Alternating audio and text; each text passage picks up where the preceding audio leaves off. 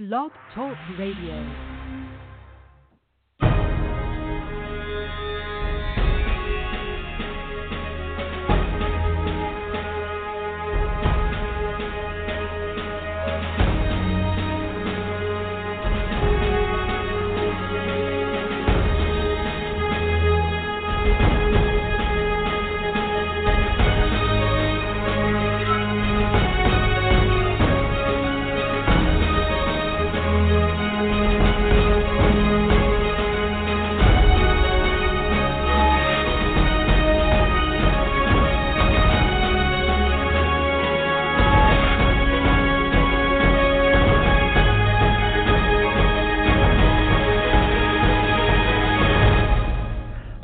Friends, and welcome to The World Transformed. This program is your guide to an astounding future that lies ahead, one that will be here sooner than you think, and one that you have an important role to play in bringing about. At The World Transformed, we want to introduce you to what may be the greatest transformation of them all, the one that begins with considering and acting on the almost limitless possibilities that lie before us, and that ends somewhere beyond the reach of the human imagination. So, when does this amazing future begin? Well, today is the day. My name is Phil Bowermaster, and with me in the virtual studio is my co-blogger, co-futurist, and co-host, Stephen Gordon. Hello, Stephen. Hey, Phil. How are you? Well, I am super fantastic. How are you, my friend? Man, I am doing great. This is sort of a return to, our old form. Monday nights was kind of at 9:30 was kind of our 9:30 Central, I should say. Yeah, we've been doing these 5 o'clock shows last few weeks, but this time worked out better for us this week, so we're gonna, old home week. Let folks get home, relax, have a drink, have dinner, whatever, then cozy up to the computer and put on Fast Forward Radio. Sorry, I've been doing the classic shows. The World Transformed, I believe, is what we call it now. It's good to be back. Hey, so. Before we go any further with anything, I feel I have to say something. This is important. Because we were talking just before the show started, and it occurs to me that I'm actually the one who put the Trump story in the outline of the show. So it's on me. Yeah. It's a Trump story. I did it, so it's not your fault. So if anyone's listening to the show and they don't want to hear a Trump story, sorry that there's one in here. And if you're mad that there's a Trump story, it's not Stephen's fault. Okay, I put it in the outline. All right. So. Right. I just want there to be full disclosure. Okay, I was blaming you for something I did. We're going to keep it as we're going to keep it as apolitical as we can, though. Please right. understand. Well, that's what I was saying. It's like it'd be better if we didn't even do a Trump story. But hey, I can't take that position having put it on the show. So that's right. Well, so But it's interesting. Hey, we got to talk about the interesting space stuff, and we got a great show tonight because we're going to talk about getting closer to the final frontier, how we might be on our way to Mars, and then even possibly on our way to the stars. But before we do, just a quick side trip to low Earth orbit because I was just so impressed by this story. Soccer ball recovered from ill-fated shuttle Challenger flown to space station. What an amazing story. And this link isn't currently in the show notes, but I'll add it. You got to take a look at this picture of this soccer ball floating up there in the space station. Amazing, isn't it? Yeah, and it looks like it's had some wear, of course.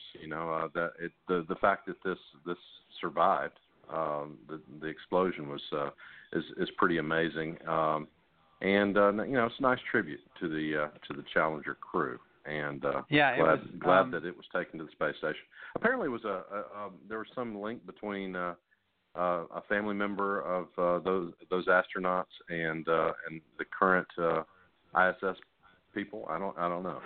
That's right. I would guess that an astronaut family is a small family. So. Well, there you go. Ellison Onizuka was on the Challenger.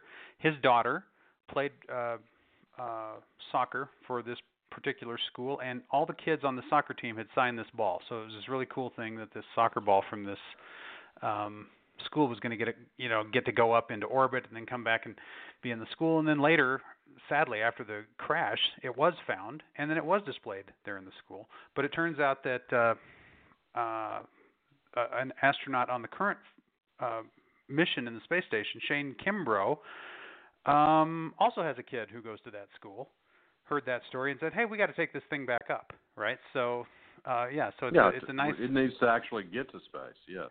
Yeah. So it finally made it to space, and of course with the anniversary of the both the Shuttle Challenger and Shuttle Columbia and Apollo 1 disasters all clumped together there, right? What was it, last week, right? And week before. Nice to see this kind of tribute, kind of a way of remembering it that has kind of a positive feel to it, doesn't it? Yes, it does. And it's sort of a reminder: frontiers are dangerous places, and that's there's a human cost to it, but we keep paying it because it's that important to humanity. It's the time of year we have to remember that, and also I would just say it's the time of year we should never launch rockets, right? There should just be I don't know. Yeah, I guess not. Yeah, it hasn't worked out well for us. I don't know. Or we go the other way, and it's the time of the year we always launch rockets. Maybe. Well, that's a thought too. Because come to think of it, Columbia was on the way back, right? It wasn't the launch so much. Anyway, so that was a great story, and you should check out that picture. But now let's talk about. Hey, I've got this Donald Trump story I want to share, Stephen, if that's going to be okay. Okay. Here's the headline. This is from our good buddy Brian Wong over at Next Big Future. Trump may fund the SpaceX Mars colonization plan, and Brian lays out a case here. He says, "Hey, come on, Elon Musk, the founder of SpaceX and Tesla, the guy who wants to take us to Mars, has made trips to Trump Tower. He's met with Trump. He's talked about Mars with Trump. Is it possible that President Trump, is going to sign on to Elon Musk's outrageous let's go to Mars plan? What do you think? Is there anything to this?" Well, there could be. And Elon Musk's position's a little more official than that. He's actually on an advisory council now for the president. And he's taken some real heat about that. And it was interesting that this weekend there was sort of a Twitter storm about it, and Elon Musk he's defended himself. He said, "Look, I'm a moderate, probably a moderate to the left, but anyway, he's, he is moderate, and also he's, what is he? He is an immigrant, and perhaps even at one point he might have been sort of not completely illegal immigrant for a moment, right. As quickly as he could, he got legal, but." And so, his perspective is such that he wants to give advice to the president, so that these people that are criticizing Musk the most would presumably want something other than the people on the far right advising Trump. But I mean, if you're going to tar and feather people for just for an association, then that's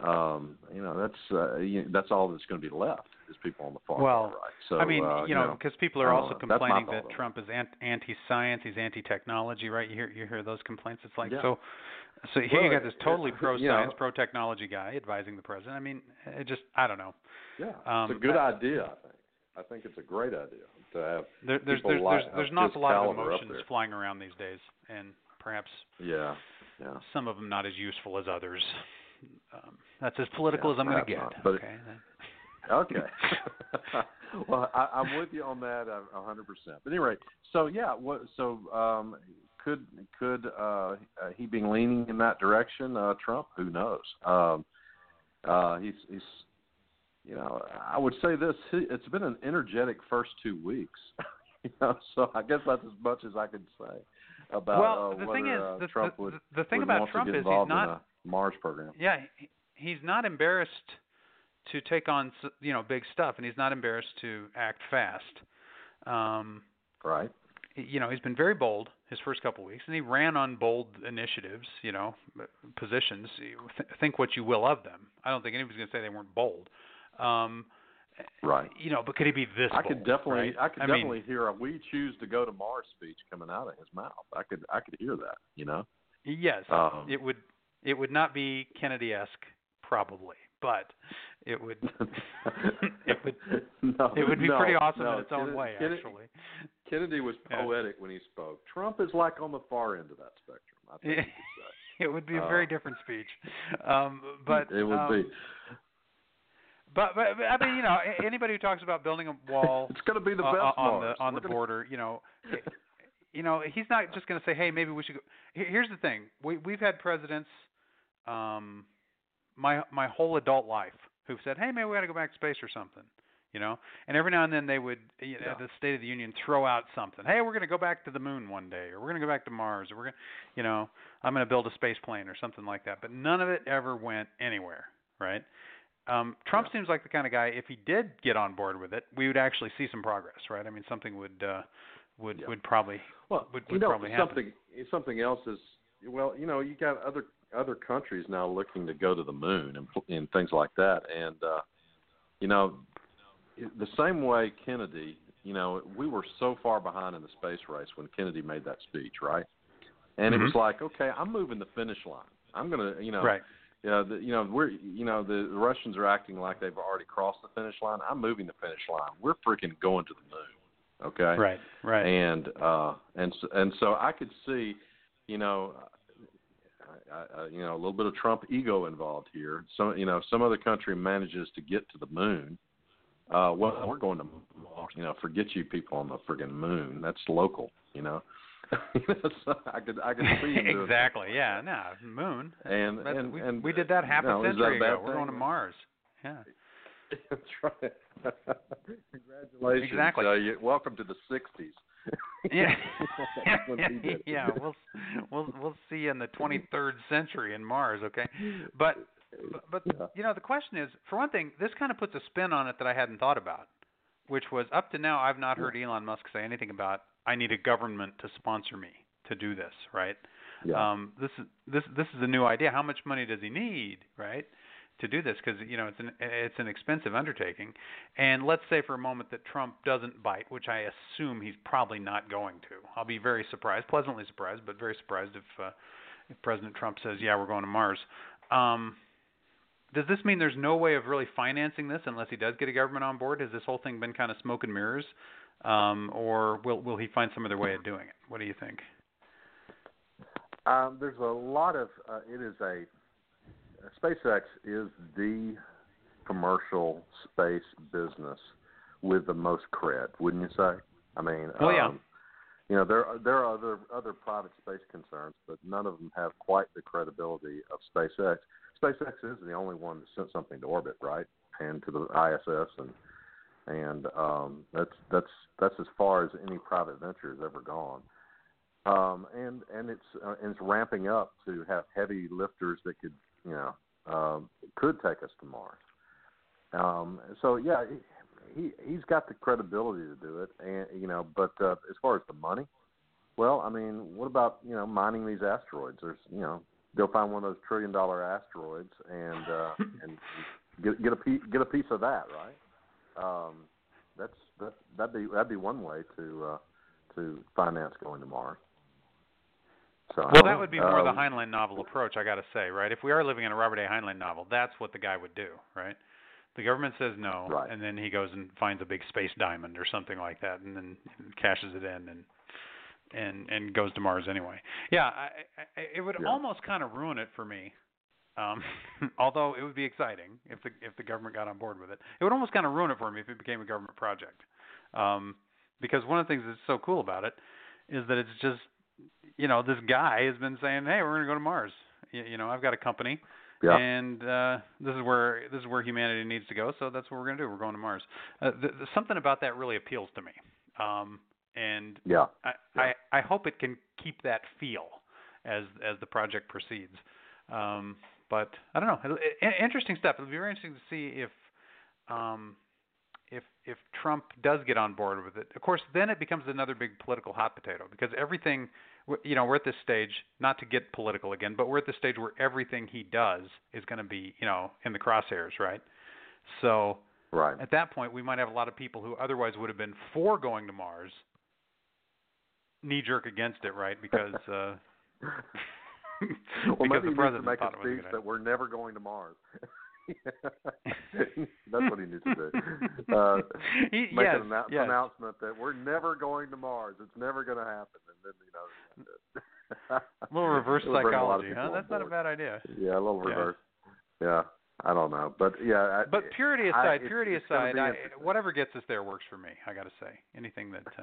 That's right. It's important. It's important. Stephen Hawking, for example, no fan of Trump. Right? I think he would be pleased if we got to Mars that way. He feels we need to become a multiplanetary species, and I can, I'm on board with that. All right. Well, let's do it. Let's do it for Stephen Hawking. Right? I mean, yeah, there we go. Let's do it for Stephen. I think that's that's an excellent plan. All right, let's move on. We got one more of these to talk about, and then we've got a little spin-off about this one. But how an interstellar starship could actually explore Alpha Centauri. This is so cool. This Gizmodo article, I believe it was by George Dvorsky, but whoever it was by, this is an awesome article. Talking about building a light sail that can be accelerated to 1/5 the speed of light and take a robotic probe to Alpha Centauri and get it there in 20 years. Awesome. Okay, that is awesome. The problem with that approach is you fire at the thing with laser beams, right? And when it gets there, it can't stop, right? So you do this very fast flyby. Yeah, of Alpha Centauri.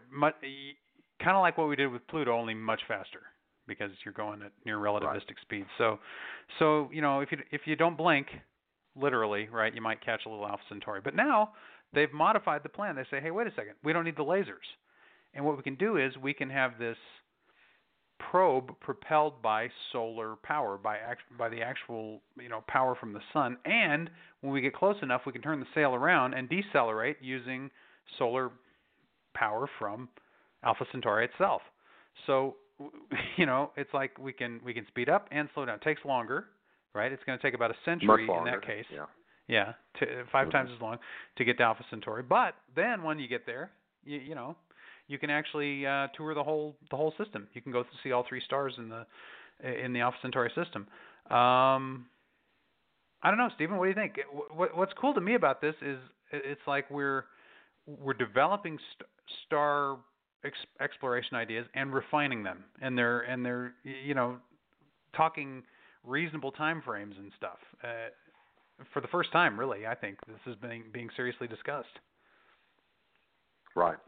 Well, it's there's a big difference between a 20-year project and a century project. Being able to linger in the system with probes is fantastic, obviously. And think about it. Any signal we get back, information we get back would be 4 years old, wouldn't it, at least? But it's so it'd take a century to get there, and then another 4 years to start receiving data from from that system. But hey, we don't. The quicker we start, the quicker this happens, right? I wonder though if what if this worked, that you can have get a probe there and be able to slow it down because it uses this, it turns around and uses the solar energy from Alpha Centauri to slow down. What if we were able to get a laser unit or something, a system in the Alpha Centauri to be able to point at incoming probes and slow them down? Put it in orbit. You got to get there first, though, right? A planet or something. Yeah, so you're talking a century to get something there, and then once you have something like that, tended to by robots, perhaps, then as probes come in, you could slow them down with the laser, which means that you could get stuff there in 20 years that could stay. It provided you have something positioned in the system to slow it down, other than just the sun itself, right? Right. And so, anyway, it's I think it's a fantastic That's a cool idea. These are not. Yeah. These So you are take not 100 years to get there the these first are time, not- and then it's a 20-year trip after that. That's right, because you got something positioned there to slow down whatever's coming in. But it's this is the Breakthrough Starshot Initiative that has a lot of heavy hitters on it. Right, this is not a bunch of guys in their basements. This is a big deal. These people are taken seriously, aren't they? They are completely serious about it. Hey, I wanted before we talk a little bit more about the Breakthrough Starshot Initiative, I wanted to give my alternative to the plan. Is why are they going to Alpha Centauri A and then B and then Proxima when we know Proxima is the one with the Earth-like planet, right? Why not just send a That's true. Send a probe straight to Proxima, shouldn't we? It's the closest one anyway. Thus the name. Yeah, it is. It is the closest one. Yeah. I looking at the picture that was there in the article, it almost looked like that they were going to send probes and slingshot them around the other stars and tour the 3-star system one at a time. With gravity boost, as it comes around each of the stars, and for whatever reason, perhaps Proxima is not conducive to that. So if you wanted a probe to tour all 3 systems, or all 3 stars, apparently Proxima is not the best one. I'm guessing that's the reason. But yeah, you're right, I mean the way they've got it. closer. Yeah, the way they got it figured is you go to 100 years to get to Alpha Centauri A. You tour it for a while, then a few days to get over to B, tour it for a while, and then 46 years to get to Proxima Centauri. So you've gone 150 years before you. It would be by the time you got a signal back, 150 years from when it was launched until you saw something back on Proxima. And since it's the one with the interesting planet, that's my tweak. If they're listening, that's my suggestion. Let's just go straight to Proxima. I want to see what's going on in that. Well, I'm curious about that Earth-like in planet. In addition to the position, getting a laser there that could slow down your probes as they come in, I would also suggest not one probe, a swarm. Every single time you do this, you need to send 100 of these things so that maybe 5 of them make it. Right? I would imagine that it's a dangerous trip, and 100 years is a long time. We're in extreme conditions out there in interstellar space. So, I would it's definitely build some happen. redundancy into this. Yeah. Yeah, a lot can happen to a very small, frail little probe over the course of 100 years. Even out in interstellar space, where there's theoretically not a lot going on, right? It shouldn't be, shouldn't be encountering too many objects or anything like that. But who knows? It seems like that level of redundancy would probably be a really excellent idea. So this Breakthrough Starshot Initiative, a group of people, like-minded people, got together and said, "Hey, let's start talking about how we do interstellar travel." And this is really interesting when you think about it in the context even of our show, that we've got people seriously talking about interstellar exploration when we haven't even landed a human anywhere besides the moon. Right, we've done some pretty good unmanned exploration of the solar system, and I guess really for these folks, this is an extension of that, right? How do we do unmanned exploration of the rest of the universe? Well, we start with the closest star. I guess maybe from their standpoint, that's the logical thing to be thinking about anyway. Is not how do we get a man to Mars, or a human to Mars, but how do we get a probe to Alpha Centauri? And anyway, that's what they're working on, and I think it's awesome. I think it's awesome that per your point, this is not a bunch of hobbyists. These are heavy hitters, and they're serious about it. People take them seriously, and it's not a government project at all. Going to the moon, government project, right? All of the planetary probes that we've had going on up to this point have been government projects.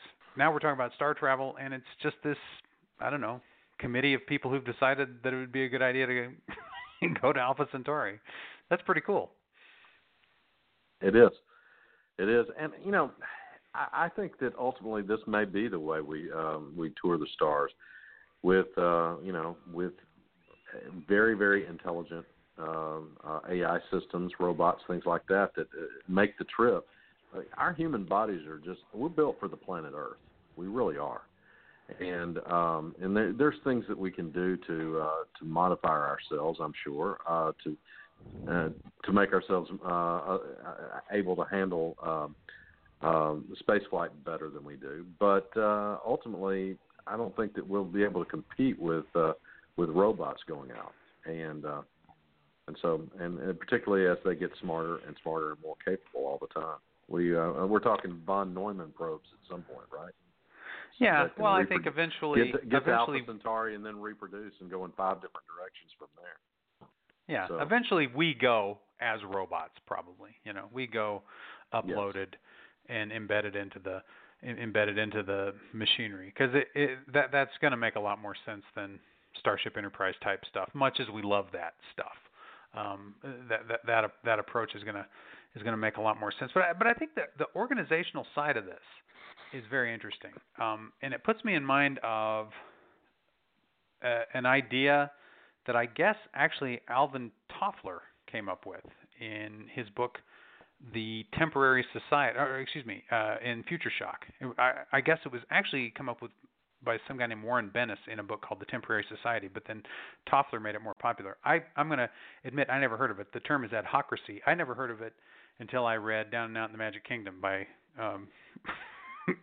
by Cory Doctorow. But in that book, that's basically the government that runs the world, right? Ad-hocracy. People just kind of take responsibility for things they're interested in, and they run the things they're interested in.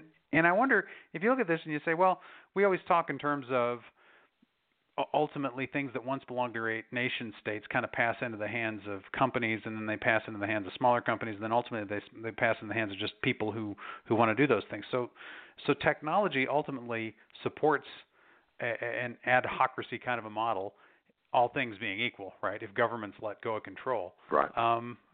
Are we seeing an early instance of ad-hocracy here with this Starshot Initiative? What do you think?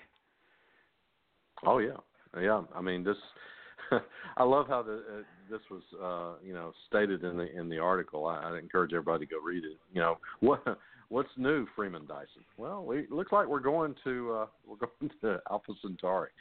And that's cool. I mean, we just choose to go, and we believe that we have the method to do it now. And right. And formerly, it was just a flyby. It's looking more and more like they'll attempt to be able to get probes there that can linger, and that's so cool. We can learn so much that way. Yeah, absolutely. And what's cool about it is, to me, that nobody assigned him, right? Maybe they asked him to be part of it, but he just says, yeah, let's just do this. Group of people who decided it was cool to send a probe to another star system got together and said, let's start working on this project. That makes me wonder what other kind of cool projects we're going to see people just kind of get together and work on in the near future, up to and including alternatives to this, right? There's other stars that aren't that much farther away. Maybe, maybe we start having some competing missions to some of them, and there's an awful lot that can be done inside the solar system. We've talked about the commercial exploitation of space, commercial development of space. Well, if a group of people can just get together and decide they're going to put together a program around going to the stars, I think people can just get together and decide they're going to start mining the asteroids too. So lots of interesting potential there, don't you think? Absolutely. Well, you know what? I think that just about does it for us on time. We're going to be back on Wednesday with an amazing show, and of course on Friday this week with some more interesting topics and other geeks. Stephen, great talking with you. It's great having you all with us. And until next time, live to see it.